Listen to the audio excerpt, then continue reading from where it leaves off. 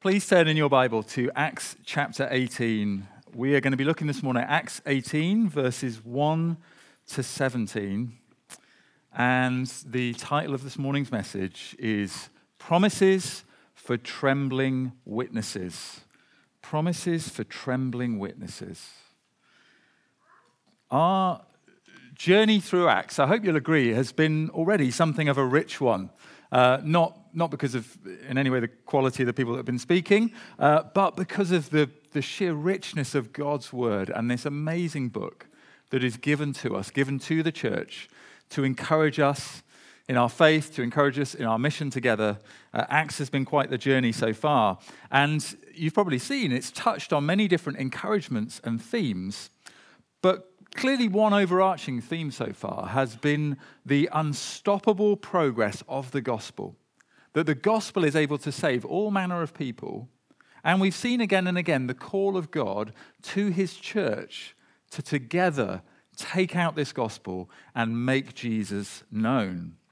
And I know from talking with many of you, we've had many home groups around Acts as well, we have been encouraged and we have had our faith stirred by this call to be God's witnesses. But if we're being honest, it's also not easy, is it?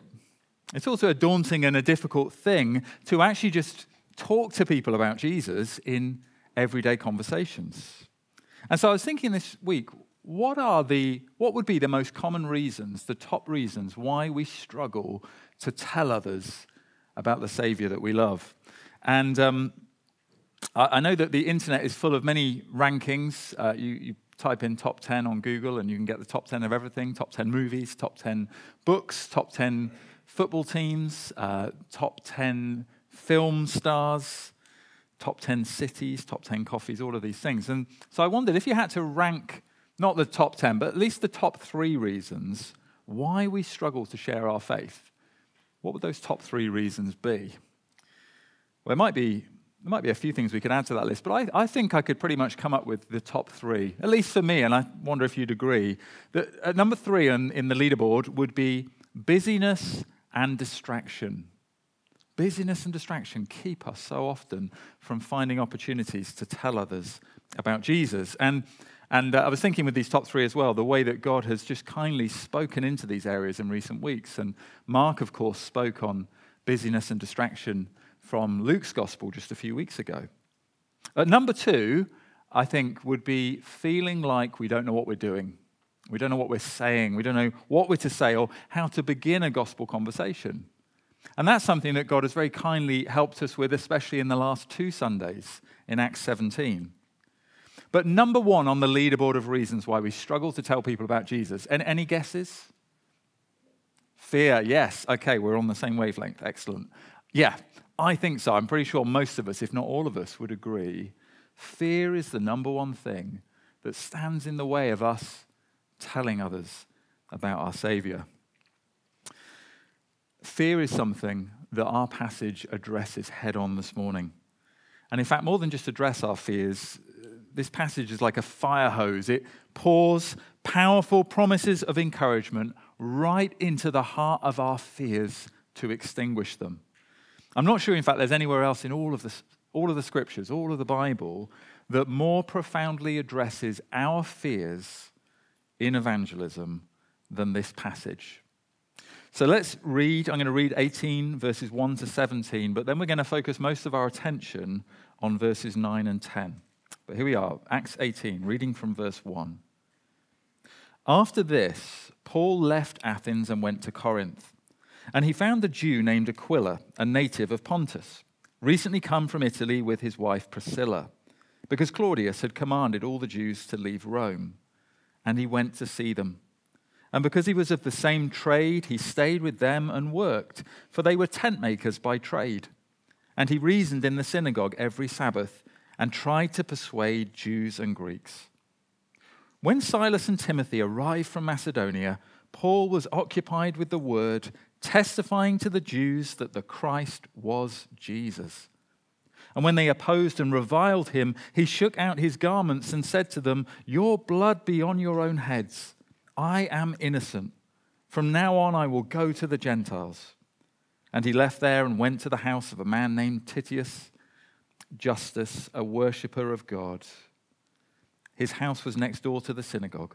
Crispus, the ruler of the synagogue, believed in the Lord together with his entire household. And many of the Corinthians, hearing Paul, believed and were baptized. And the Lord said to Paul one night in a vision, "Do not be afraid, but go on speaking and do not be silent, for I am with you. And no one will attack you to harm you, for I have many in this city who are my people." And he stayed 1 year and 6 months, teaching the word of God among them. But when Gallio was proconsul of Achaia, the Jews made a united attack on Paul and brought him before the tribunal, saying, "This man is persuading people to worship God contrary to the law." But when Paul was about to open his mouth, Gallio said to the Jews, "If it were a matter of wrongdoing or vicious crime, O Jews, I would have reason to accept your complaint. But since it is a matter of questions about words and names and your own law, see to it yourselves. I refuse to be a judge of these things." And he drove them from the tribunal. And they all seized Sosthenes, the ruler of the synagogue, and beat him in front of the tribunal. But Gallio paid no attention to any of this. Now, I want to get us to the promises of verses 9 and 10 as quickly as possible. But first of all, I think it would be helpful to probe a little bit into the nature of Paul's fears. Because we might be sat here wondering this morning, did the Apostle Paul even struggle with any fears? And if he did, were they anything like our own fears? I think we're going to be pleasantly surprised that they sound very familiar. So we're going to do this in two parts, in two headings this morning. First of all, we're going to look at Paul's fears. And then we'll get on and see God's promises. First of all, Paul's fears. Here in Acts 18, Paul is making the last major stop on his second missionary journey. He's come from Athens and he's now in Corinth. And I thought to help us understand a little bit of the contrast between these two cities, just imagine hopping on a train and leaving behind you the centuries-old red brick university city of Oxford or Cambridge, and traveling up to somewhere like some modern city like Birmingham or Manchester. And that would capture something of the jarring difference, maybe not quite enough, but something of it between these two cities of Athens and Corinth. Athens was an ancient, centuries-old city. Everything in Corinth was shiny and new and modern. Athens was a tiny place in population, just 10,000 inhabitants. Corinth had about 700,000 residents. Athens was the intellectual center of the ancient world, but Corinth was the new flagship commercial center. And while Athens hadn't been an easy place for Paul to witness in, Corinth was on a whole other level. And so it's fair to say that Paul, on his arrival, was feeling pretty overwhelmed and discouraged. Here's how Paul describes his own coming to Corinth later on in 1 Corinthians 2, verse 1 and 3. Here's how he describes it. He says, "And I, when I came to you, brothers, did not come proclaiming to you the testimony of God with lofty speech or wisdom. I was with you in weakness and in fear and much trembling." This is the Apostle Paul arriving in Corinth in weakness and in fear and in much trembling. This almost doesn't sound like the Paul we think we know, does it? Where's fearless Paul, ready to go anywhere and stand up to anyone, endure every kind of abuse, willing to witness to every kind of person? Well, this, of course, is the real Paul, but we're getting a truer picture of what the real Paul was really like. He could at times be full of faith and fearlessness, but he could also be discouraged and in weakness and fear and much trembling. Paul wasn't a superhero. He was a man, just as we're men and women this morning. He was a Christian, just like us. And even he needed the same regular encouragement to get back up again and keep going and keep witnessing. But here's a question. What was it that had specifically caused Paul to be so discouraged and disheartened as he arrived in Corinth? What had so overwhelmed Paul with fear and trembling that in this instance he needed nothing less than a vision from God himself to set him right and keep him speaking? Well, three things I think in particular we can see here. The first of them is what I've called lone ministry. First of all, it's likely that Paul had recently been feeling really alone in his ministry, alone in his witnessing.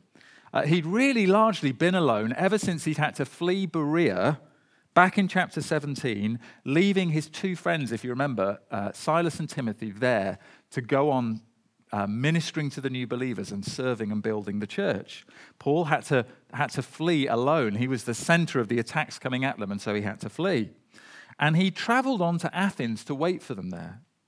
But seeing, as we saw last week, how blind and lost the Athenians were, he felt compelled to stand up and witness for Jesus there too, even though he may well have been the only Christian in that entire city. And when finally Silas and Timothy still didn't arrive, and with not a lot of gospel fruit in Athens, Paul felt compelled to move on to Corinth, again arriving in a strange city, a far bigger city, on his own, trying to be a witness for Jesus. The truth is, it is hard to be alone and away from other believers, especially when we're trying to witness for Jesus. All of us need the encouragement and the prayers of other Christians to persevere in our witness. And though God now in Acts 18 does start to provide Paul with new friends in Priscilla and Aquila, he does finally allows Silas and Timothy to catch up with him and rejoin him. By this point, the pressure of lone ministry had likely taken quite a toll on Paul. He was struggling with lone ministry. Secondly, Paul was surely feeling fearful and discouraged by the threat of hostility. Everywhere Paul had traveled with the gospel, he had met with hostility. And of course, some people where he went, almost everywhere he went, some people welcomed his message, but others hated it. And usually they took out their hate on the messenger. And if anything, the hostility was getting worse, ironically, as more people were becoming Christians. Paul was a little bit like the football, the actual ball in a cup final.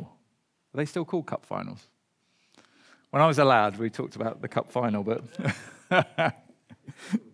football, okay, well, all right. In a football match, Paul was a bit like the football. Whichever team was winning or losing, Paul was the one getting kicked hard up and down the field.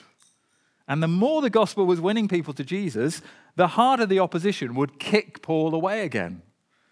By now, he has been chased out of about half a dozen cities. He's been flogged and imprisoned in Philippi. He's been stoned and left for dead in Lystra.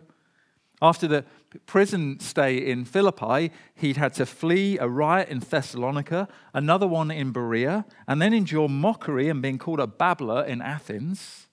And now here in Corinth, he starts out again proclaiming Christ in the synagogues amongst his own Jewish people. And verse 6 says, they opposed and reviled him so severely that he shook out his garments and said to them, your blood be on your own heads. I am innocent. From now on, I will go to the Gentiles. All of that opposition takes its toll on a person. Pete and I saw this recently with our new friends, these pastors who have fled Belarus to escape from being imprisoned for preaching the gospel. And we saw in them a deep faith and a settled joy. They were honestly some of the most courageous Christians we've ever met, but their recent experience had clearly shaken them and taken it out of them and wearied them. We can feel the same if we've experienced any degree of hostility for being Christians, whether it's in our families, in our workplace, in our neighborhoods, with our friends. We can feel worn down by opposition. Maybe a sarcastic remark about our faith can be enough to silence us. A post on social media making fun of Christians can make us then fearful and hesitant to admit that we're Christians ourselves. Even if we haven't experienced much pushback, just the fear of what people might say can leave us very on edge, wary of saying or doing anything. I learned this week that in the London home of the famous Victorian writer and historian Thomas Carlyle, apparently it's a tourist hotspot, you can go visit his home. In his house, there is a most unusual room tucked away in his attic. An almost soundproof chamber that Carlyle had built there so that the noise of the street could be shut out and so he could work in perfect peace and silence. He liked his peace and quiet. He wanted to concentrate. But one of his neighbours, however, I shouldn't laugh, but just so happens, kept a cockerel. No one wants a neighbour with a cockerel, but certainly not, especially not Thomas Carlyle. And several times in the night and in the early morning, this cockerel gave way to what you might call vigorous self-expression. When Carlyle protested to the owner of the cockerel about the noise, the man pointed out to him, well, the cockerel only crows 2 or 3 times in the night. And so surely that couldn't be such a terrible annoyance. Here's what Carlyle replied. He said, but if you only knew what I suffer waiting for that rooster to crow. Even when we're not experiencing opposition for our faith, we can suffer just waiting and worrying that the worst is about to happen.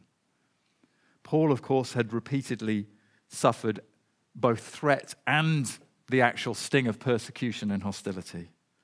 And that had taken its toll on him. It made him fearful, even led him to trembling. Thirdly, and probably most fear-inducing of all, he was now called to witness in a city that was infamous for its worldliness, pride, and immorality. He was entering into a world of pride and immorality. Now, I'm not going to say anything unhelpful this morning with the children in, but suffice it to say that Corinth was the capital city of immoral behavior. Its name had become a byword for the worst kinds of behavior. And to say that someone lived like a Corinthian was actually an insult. Imagine that if we were to say to live like a Bristolian, that was actually an insult to someone. But it was to call someone a Corinthian. It suggested that a person was unashamedly promiscuous in every way. And they were also a deeply arrogant people as well. This was a city full of people proud of their intellect and their wealth and their power and of their culture. That kind of place can be intimidating for even the boldest of Christians. A place that's so diametrically opposed to the message of a God who would send his son to die on a cross for sinners. Yet isn't that very much the kind of place we find ourselves living in today? We live in a culture that in many ways is rapidly becoming a modern-day Corinth.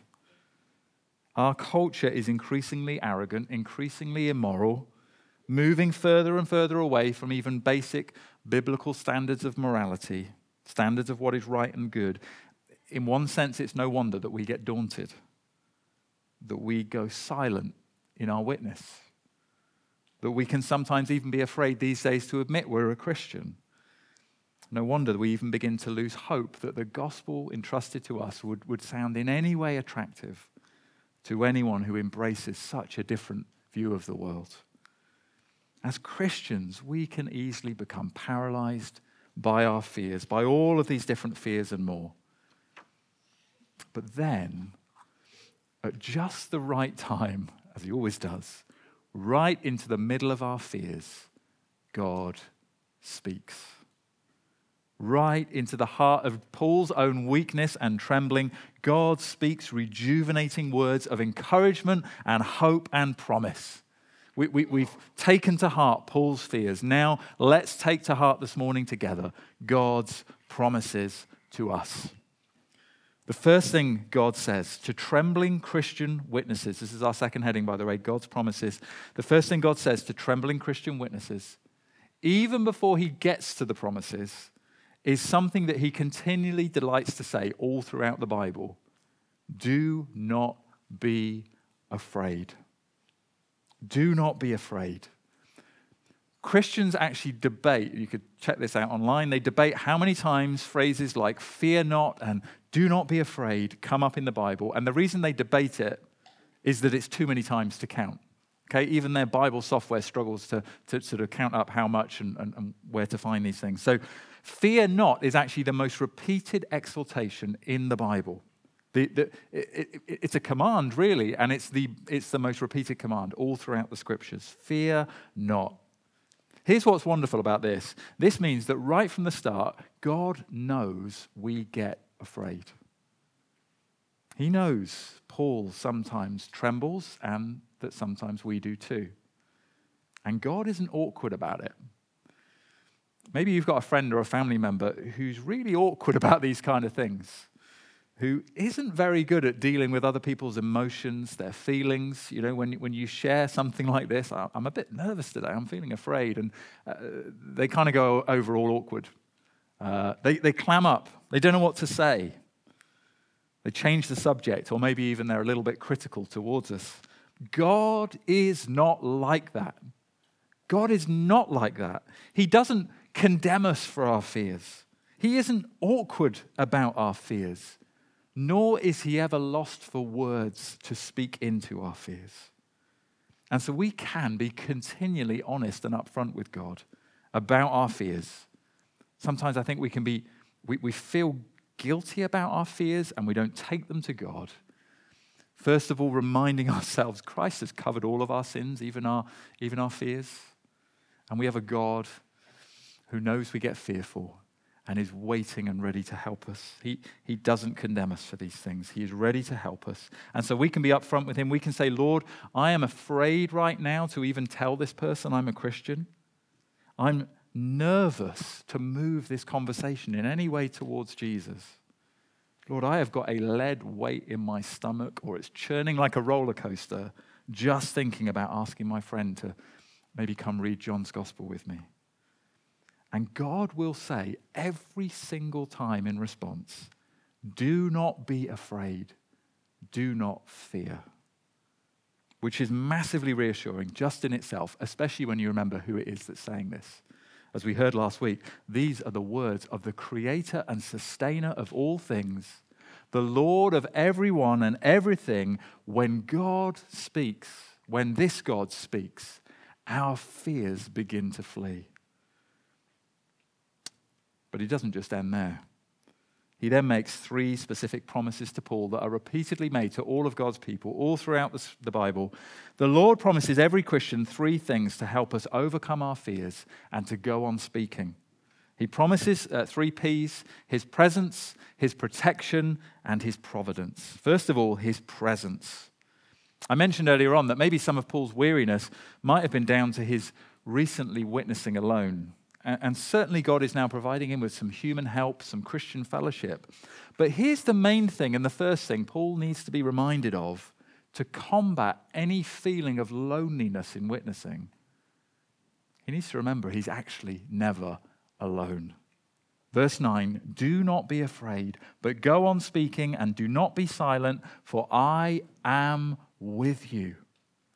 That's another of those promises. It just echoes all throughout the Bible. Words that God has spoken before to Moses, Joshua, Jeremiah, and many others. God reminding his people repeatedly, I am with you. And it's a promise given to every one of us here this morning who's a Christian. A promise that Jesus himself gave in the words of the Great Commission, Matthew 28. Go therefore and make disciples of all nations.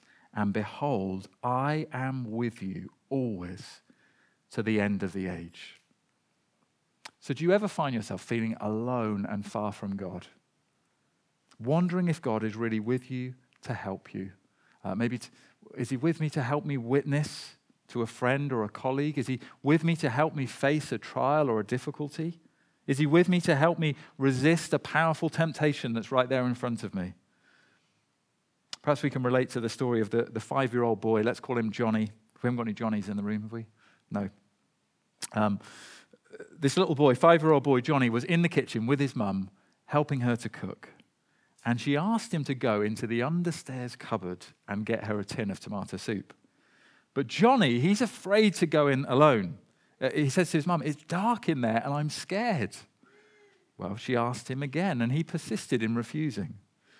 Finally, she said, it's okay, Johnny. Jesus will be in there with you. Johnny walked hesitantly to the door and slowly opened it. He peeked inside, saw it was dark, and started to leave again, when all at once an idea came to him. And he looked back into the cupboard and he said, Jesus, if you're in there, would you pass out to me that tin of tomato soup, please? Okay, Johnny kind of got the wrong end of the stick, didn't he? But his mum was on the right track. His mum was right to say Jesus would be there with him in the darkest and most fearful places, even the understairs cupboard. Because Jesus promises plain as day, I am with you always. Even when we walk through the valley of the shadow of death, the psalmist says, I will fear no evil, for you are with me. This is our hope. It's our hope in life. It's our hope in death. Lying on his deathbed, John Wesley's very last words were, the best of all is God is with us. And that's as true when we're witnessing as it is when we're dying. Isaiah 43 verse 2, when you pass through the waters, I will be with you. And through the rivers, they shall not overwhelm you. When you walk through fire, you shall not be burned, and the flame shall not consume you. God is with us, always. His Spirit dwells within us wherever we go to give us grace, to overcome our fears, and to give us words with which to begin to tell someone about Jesus. God promises us his presence in all things, especially in our witnessing. Secondly, he promises his protection. Verse 10, no one will attack you to harm you, God says to Paul. Now, in one sense, there is something unique about this promise here to Paul. Paul had been physically harmed and attacked in many cities before, and he would be physically harmed and attacked in many cities later. But here God is making a special promise of respite for Paul. A promise that no physical harm is going to come to Paul while he stays in Corinth. And that's borne out quite remarkably. We read on, didn't we, in the passage, in verses 12 to 17, when Paul gets seized by his Jewish opponents and he gets brought before the ruler, the judgment seat of Gallio. He's standing trial again for proclaiming a message about Jesus, only for his persecutors to end up being the ones being beaten. And Paul, remarkably, is set free, completely unharmed. When God promises to protect, he protects, even in the most unlikely of circumstances, against all human odds. But what about us? What about you and me? We don't have a promise from God that if we witness for Jesus in Bristol, that no one will lay a finger on us. They might. But God does give us far greater promises of protection, promises that were actually Paul's deepest source of security as well, wherever he went. Like the promise of Psalm 139, that our lives and times are in God's hands. Or the promise of John chapter 10, that we will never perish and nothing and no one can snatch us from God's hands. Or the great storehouse of promises in Romans 8. Romans 8 is just a greedy chapter, isn't it? So full of promises to us that God would work all things for our good because we've been completely justified through the death of his Son, that as a result, nothing can ever separate us from his love. Hebrews 13 verse 5 says, for he has said, I will never leave you nor forsake you. So we can confidently say, the Lord is my helper. I will not fear. What can man do to me? Perhaps you can recall an incident in your life, a time in your life, or just scenarios that happen on a regular basis where you feel like you're in a somewhat challenging, nerve-wracking situation, but then you realize you're there with someone, a friend, a family member, who is far bigger or stronger, wiser, more resourceful and formidable than you. Maybe someone comes to your mind right now, someone in your life, you're very thankful for them. When we realize that kind of person is with us, guarding us and protecting us, we not only breathe a sigh of relief in those situations, but we also feel a little bit emboldened within ourselves to be courageous because they're with us. And that is true of us wherever we go as Christians, including into every witnessing opportunity. Spurgeon once said, the protection of God should be a constant fountain of comfort to God's people. A constant fountain of comfort because he is with us always, wherever we find ourselves. The Lord himself is our protector and ever-present help in times of trouble. God promises his presence. He promises his protection. Finally, he promises his providence. He promises his providence will ensure the outcome. Verse 10, for I have many in this city who are my people. Of all the promises God gives to Paul to keep on witnessing, I want to say this is perhaps the most encouraging, although I could see there could be a good kind of battle between the promises because they're all amazing. But this one, I think, would have worked a special work in Paul's heart. For God is assuring Paul that his witnessing in Corinth will not be in vain, because God already has many in Corinth who are his people. Now, what that doesn't mean is that there are already many Christians there, because there aren't. And Paul knows this. There's only a few so far. And even if there were, such a reminder that, hey, God says to Paul, hey, I've already got a bunch of Christians here, that really isn't much of an encouragement for him to keep evangelizing. For this to be an encouragement to keep witnessing, the many in the city who are my people must be a reference to people who are not yet Christians, but who God has already chosen and predestined to become Christians once they hear the preaching of the good news about Jesus. This final promise, then, is a clear and powerful statement of God's sovereignty in salvation. It is a promise of both predestination and providence, that God has predestined beforehand that many in Corinth and many in Bristol will be saved. He has predestined in eternity past that particular men and women, even in our lives today, will come to faith in Jesus.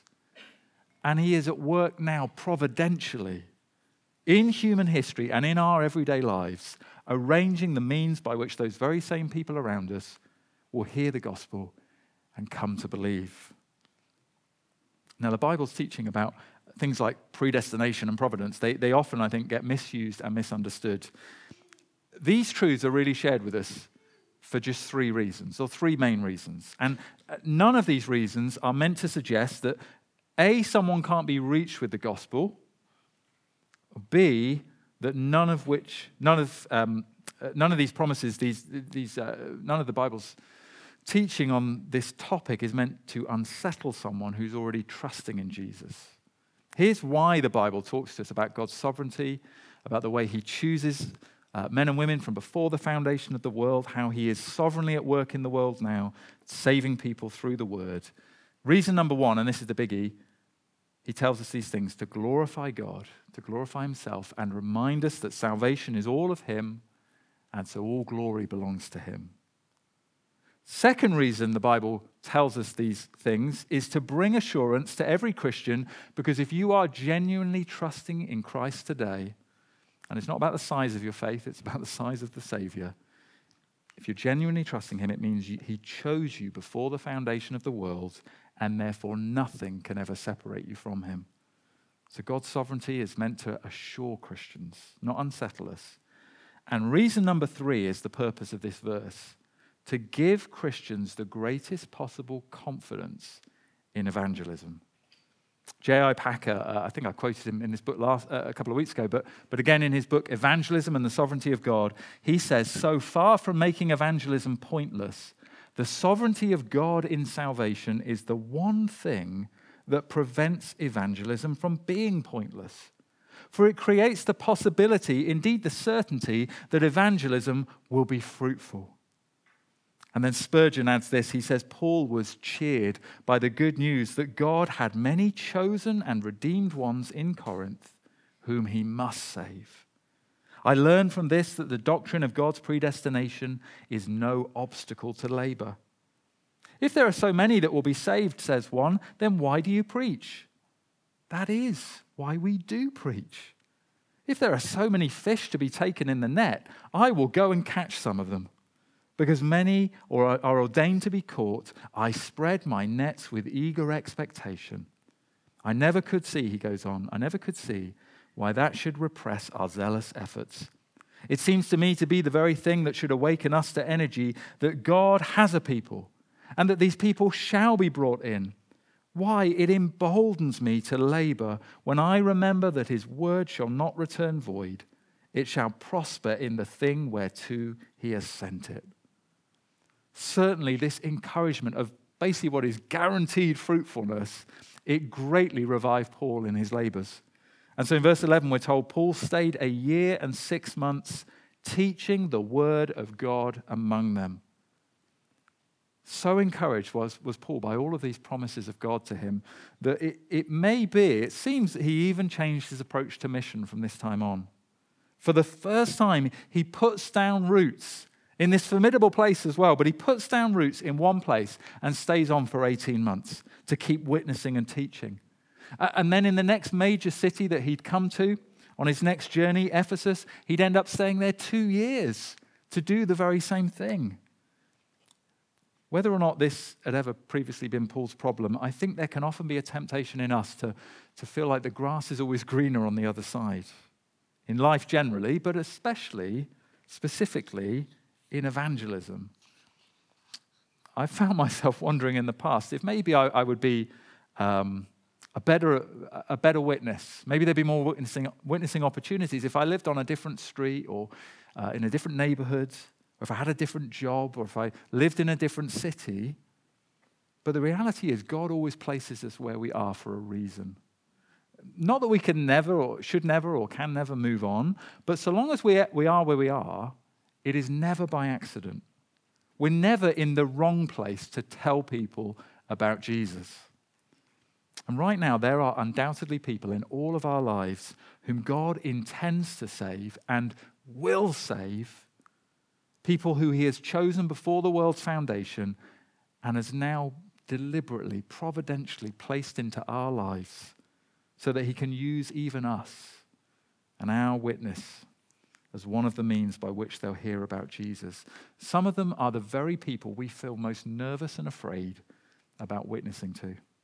But God has put them in our lives for this very reason, because he plans to save them. Let that encourage us. God is at work all around us. He's working out his plans to seek and save many people here in our city. And he's also lovingly at work in our hearts, as he has been this morning. And every day, working to increasingly quieten those fears that I know just cause turmoil in our hearts. Quietening our fears day by day by reminding us again and again of his great and precious promises.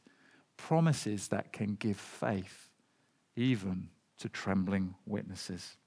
Let's pray. Heavenly Father, we thank you for entrusting to us a message that is your very power for salvation. A message that has saved us and which is just as able to save others also. Lord, we thank you that there are already in our lives right now those you intend to save and rescue through the gospel message. Our prayer this morning, Lord, is that your word and your spirit would give us courage to pass it on. Give us courage and faith, Lord, we pray, to speak more confidently about Jesus just in everyday, ordinary conversations.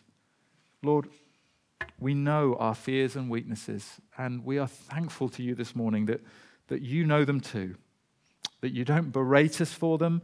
You know how often we tremble, how often we find it hard to speak. But we pray today, Lord, that you would work these promises for trembling witnesses deeper into our hearts, that we would hear you saying to us each and every day, do not be afraid, but go on speaking. I am with you. Lord, we pray that our hearts would grow in faith and boldness. And in all that we do, may you receive the glory. Amen.